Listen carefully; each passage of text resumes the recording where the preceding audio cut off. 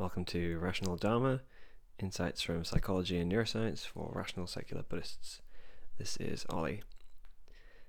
This episode has the rather clickbaity title, I wasted 8 years of meditation because I didn't understand these 4 things.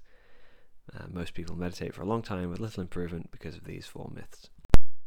Introduction. I was attending a meditation day at a Buddhist center, being run by a much anticipated guest. He had decades of meditation teaching experience, and had written a number of popular meditation manuals. More than one person at the centre had mentioned to me what a masterful teacher he was. Somebody with a deep practice, they said, who radiated a powerful equanimity. So I was curious to hear how he'd respond to this question posed to him by one of the other attendants in the first Q&A session that morning. Quote, I've been practicing meditation for a few years, but I still can't keep my attention on my breath for more than a few seconds at a time. I don't know what I'm doing wrong, and I'm starting to get very discouraged. I'm hoping you can give me some advice. Having spent a very long time making minimal progress in meditation myself, I felt for the questioner. A number of potential questions sprung immediately to my mind for her. How often and how long was she practicing for? What meditation technique was she using to keep attention on the breath? How did she react, and what did she do when she noticed a distraction? How much sleep was she getting? The old teacher sat in Yoda-like contemplation for a few seconds. I'm not really sure what to say about that. I don't really know, he said at last. If you just keep practicing, I think you'll get there eventually.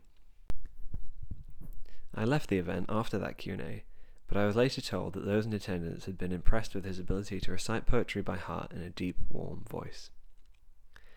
Imagine a chess coach saying to a student who has been practicing chess for 2 years with no sign of improvement, well, I don't know what to say. Just keep doing what you've been doing, I guess.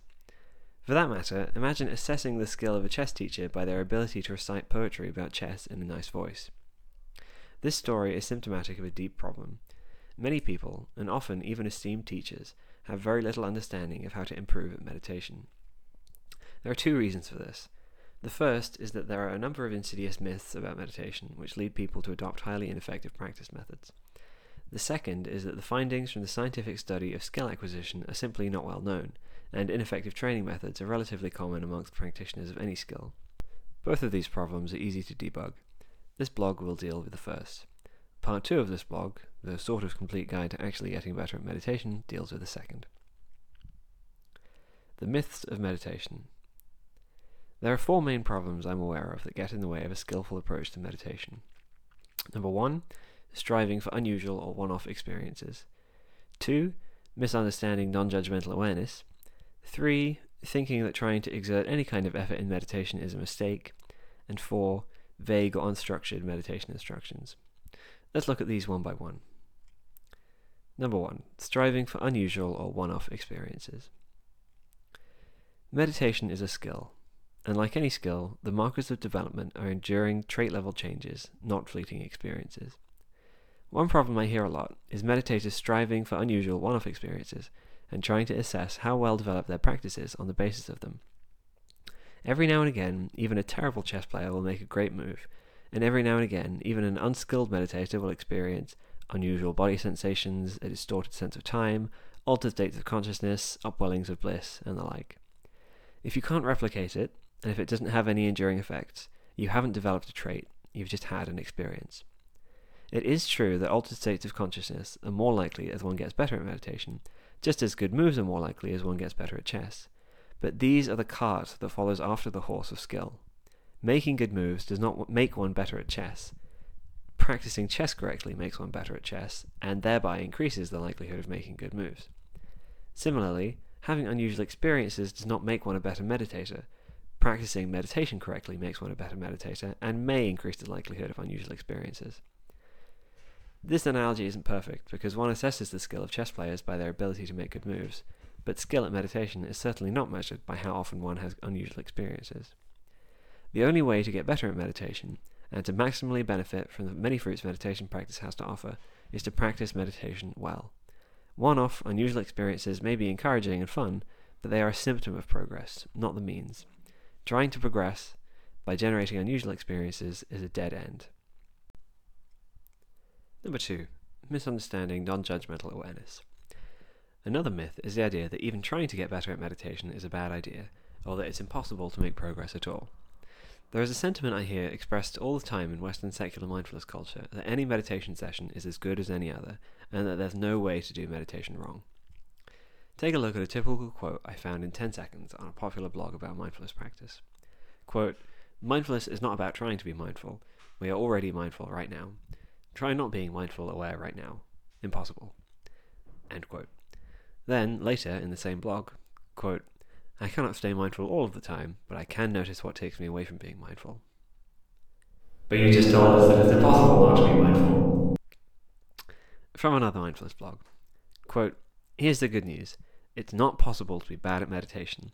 There's doing it and not doing it. That's all." End quote. Then later, in the same blog, quote, "All experiences of meditation are good and valuable because they cultivate the skill of being present, of strengthening the mind. How many other skills would we expect to master without much practice?" End quote. The thundering contradiction rings out here as well. To assert that it isn't possible to be better or worse at meditation, and then immediately expound on how one can get better at it with practice like any other skill, simply does not add up, yet I see this contradiction everywhere. The grain of truth in this bizarre meme is that a meditation session does not have to be full of peace and bliss to be an effective one. Indeed, it may be full of frustration and distraction. By the same token, one need not win a game of chess to learn from it. It may be full of blunders and poor strategic judgment. But the lesson to take away from this is not, it doesn't matter whether I win at chess to get better at it, therefore any attempt to win is pointless and I can just sit at the board and move pieces with a vague intention to attack the enemy king, and if I practice like this for long enough, I'll become a master. One may learn eventually to recognize and avoid some obvious traps, but one will not be developing a fine grasp of chess strategy anytime soon. Yet the idea seems to have latched in the collective brain of the Western meditation community that as long as one is sitting with a vague intention to keep attention on the meditation object, and perhaps not even that, one's practice can admit of no improvement, and enough time will reliably bring forth the fruits of practice. There is a great deal of confusion on this point. I think that much of it stems from a misunderstanding of the virtues of being non-judgmental. The term non-judgmental can be read in two ways. The correct way is in the sense of equanimity, that is, an absence, or at least a quieting, of desire and aversion. The second, misleading way is in the sense of non-responsiveness. Let me make the difference clear and explain why a conflation of these two renderings has caused such confusion. Equanimity is the ability to have positive and negative experiences without grasping at them or pushing them away. For example, one feels a wave of warmth from a pleasant memory that arises, and it can exist in awareness without pulling one into other memories or fantasies. Then the warmth is followed by contraction and shame as a negative thought arises, and that too is seen and allowed to arise and pass away in awareness without causing either a spiral into rumination or a desperate attempt to get rid of it. Equanimity is a wonderful thing, and the emphasis on it is not for nothing. The skills of meditation hang on a finely cultivated equanimity in a way that the skills of boxing, mountain biking, probably taxidermy, and so on do not. This is simply because there is more potential for negative feedback loops when you are using mental states to cultivate other mental states, e.g. concentration. Without equanimity, a brief distraction turns into a bit of frustration, which provokes more distractions, and so on. Cultivating equanimity forestalls these vicious cycles that desire and craving can create. When one is equanimous, a brief distraction turns into nothing. It just arises and passes and causes no negative feedback loops. So, equanimity, a reduction in desire and aversion, is great. On the other hand, non-responsiveness is the idea that a meditator is doing something wrong if they try to change any aspect of their state of mind whatsoever, an instruction which is obviously in conflict with cultivating the challenging skills of meditation. Much contemporary meditation teaching would lead you to believe that if you are trying to change anything, then you must be motivated by your judgment that your current experience, whether that be one of distraction, drowsiness, or anything else, is not good enough, and that this is clearly a failure in being non-judgmental. But if you notice that you're dozing off in meditation, trying to rouse your mind back to alertness is not necessarily a failure in equanimity, it is merely being responsive to feedback, and this is an essential part of the practice. Similarly, if you elect to withdraw your attention from a niggling distraction and engage more completely with the meditation object, this need not have been motivated by the workings of desire or aversion. In other words, certain kinds of discriminating judgment must be made to correct course, but these corrections may be carried out with perfect equanimity. To be clear, it is of course true that somebody who is in a state of equanimity may choose not to make such corrections, and also that the attempts to rouse one's mind back to alertness or away from distractions may be made by somebody in the grip of much unhelpful craving. But the crucial insight is that neither of these two meditators will be acting optimally, because equanimity and responsiveness are orthogonal. That is, becoming more equanimous does not mean that you must become less responsive, and becoming more responsive does not mean that you must become less equanimous. This table should make things clearer with some examples. So I don't know how well this is going to translate into audio. I have a 2x2 table here with non-responsivity to hindrances and responsivity to hindrances along the top, and along the side non-equanimity in response to hindrances and equanimity in response to hindrances. So the first box is both non-responsivity to hindrances and non-equanimity to hindrances.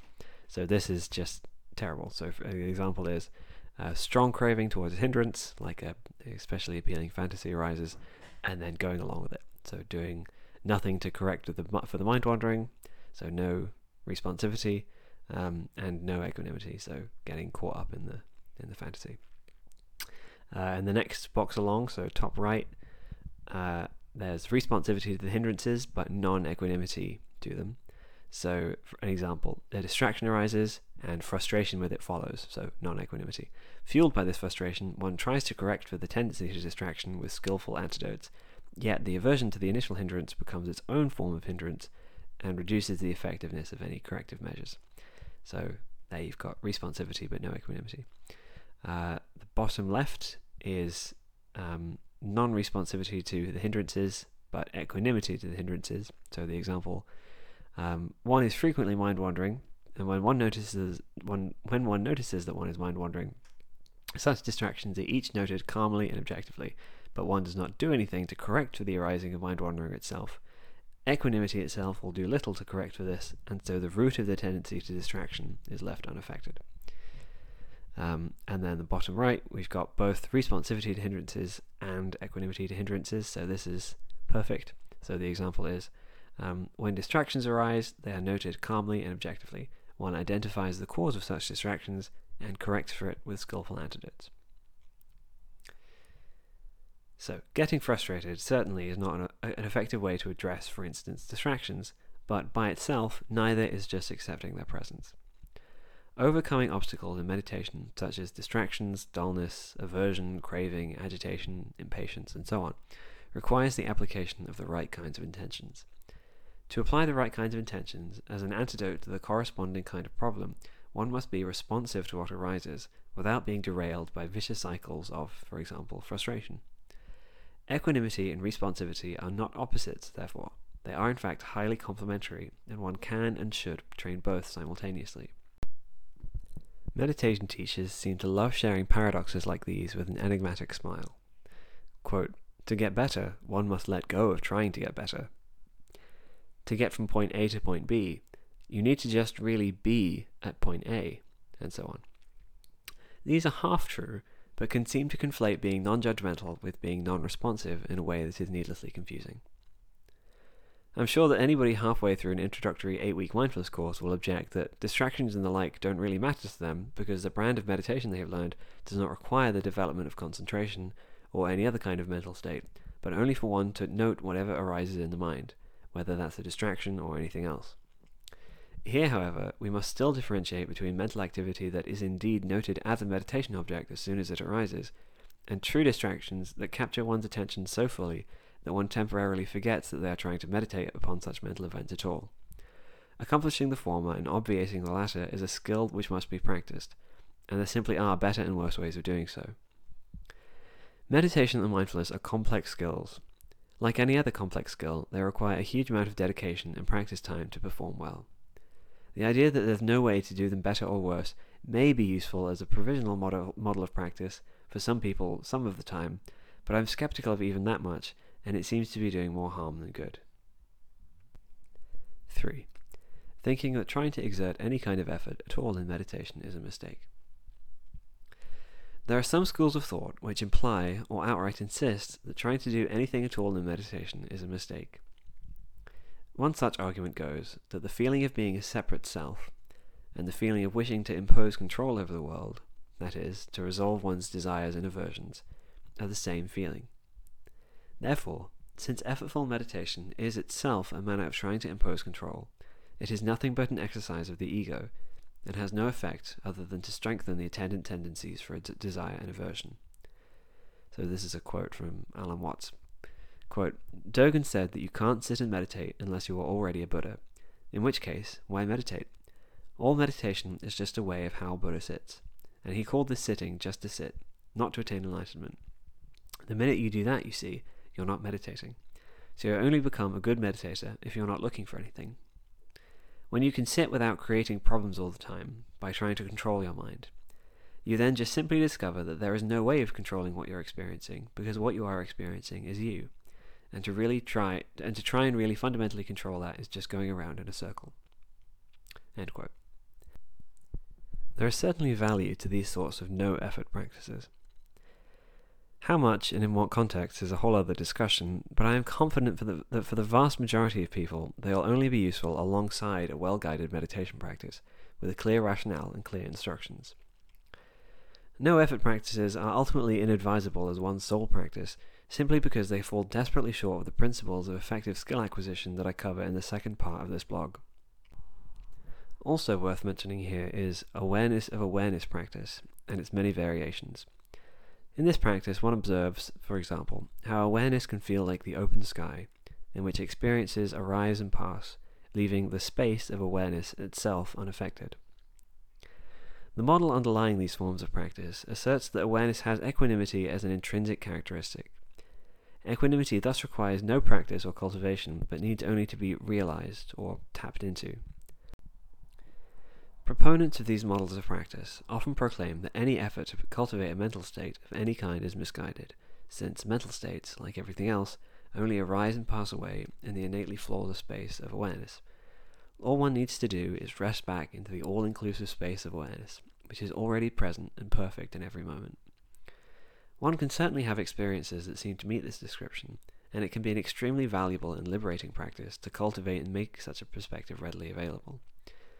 Yet, the perception of awareness as a space-like thing, and all similar perspectives fostered by such practices, are themselves species of mental state, which must be cultivated to endure, and to be available in emotionally charged situations where they are most needed. This cultivation is a skill which must be practiced, and again, there are better and worse ways of doing so. 4. Extremely vague or unstructured meditation instructions. There are many styles of meditation, or spiritual practices more generally, for which the practice instructions are notoriously vague. One example is Rinzai Zen koans, those bizarre questions that demand a spontaneous, non-intellectual answer, such as the famous, "What is the sound of one hand clapping?" and "Show me your original face before your parents were born." One is given very little by way of instruction other than to just sit with the question. Also prominent is Soto Zen Shikantaza, just sitting practice, which is pretty much what it says on the tin. One gets few to no actual sitting instructions and is instructed simply to sit in the meditation posture. There are many other examples. Without clear instructions, one may practice for a long time, indefinitely depending on how vague the instructions are, without understanding what one is supposed to be doing at all. This is simply wasted time, and may even be worse than wasted time, since there are many bad habits that one must be vigilant not to pick up in meditation, which take a long time to unlearn. I know of one man who had been a Zen monk for decades.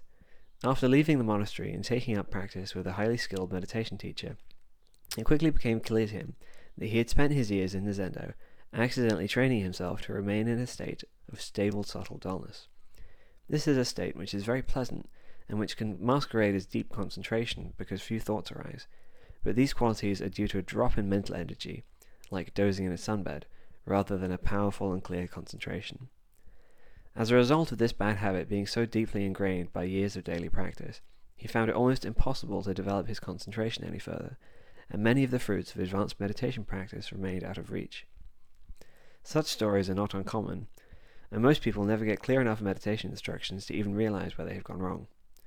Unclear or vague instructions are a surefire way to cultivate a number of bad habits. Perhaps such unstructured practices are the equivalent of musical improvisation. A trained musician can do a beautiful job improvising on an instrument, and this may be a useful way to tap into some spontaneous creativity and new ideas or insights. But such skilled spontaneity is the result of years of intentional, directed, repetitive practice. Ad-libbing on an instrument is not the way to learn to play it from scratch, and a beginner can spend an indefinite amount of time making a terrible racket, learning some bad habits, and making no progress whatsoever if they try to learn to play this way. Undirected styles of meditation have their place, perhaps especially as insight practices, but they are probably only useful for those who have already trained their mind to a very high degree. Conclusion. I sometimes think that meditation teaching today is sort of where medicine was in the 19th century. It was generally accepted that medicine could be a kind of science, but nobody had any goddamn clue what they were doing. They wouldn't even have randomized control trials for another 100 years, so any oversized moustache with an idiot attached could say, "I have a great new technique for treating mental illness. Let's strap people to a chair and spin it around at high speeds for a few minutes."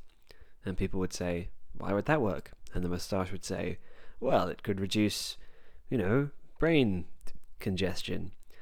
And if the moustache was oversized enough, people would nod thoughtfully, and then it would become a standard medical practice for a few decades, until a bigger moustache with a stupider theory sauntered along. And look, I didn't go balls to the wall with the historical research on this one, but you get my point. Until only a few generations ago, the history of medicine is the history of the placebo. People occasionally hit upon medicines that really did work, but until medical science really got its shit together, doctors were so unreliable at telling which were working and which were actively harmful that you were probably just safer waiting your illness out. Science has barely begun testing which components of the profusion of available meditation practices are effective, and in what respects, and I think that we should expect to look back after 100 years of better science and see many elements of these practices as we now see bizarre old medical practices like strapping schizophrenic patients to a chair to spin the crazy out. Time will tell, but the best we can do for the time being is to draw on established psychology to inform which meditation practices to trust. There is every reason to believe that the mental faculties one cultivates in meditation answer to the same psychological principles as all other types of skill, which is to say that there are better and worse ways to cultivate them. The study of how to learn skills effectively has been well underway for decades, and has some very detailed advice to give.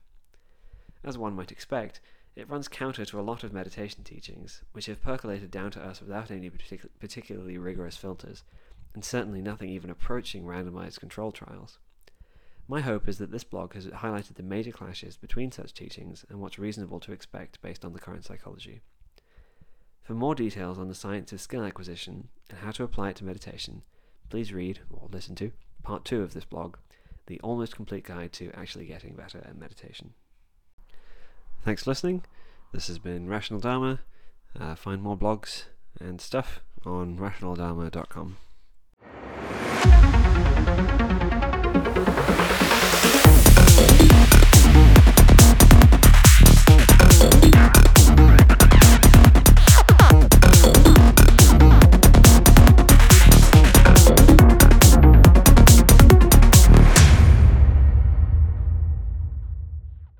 More than one person at the centre had mentioned to me what a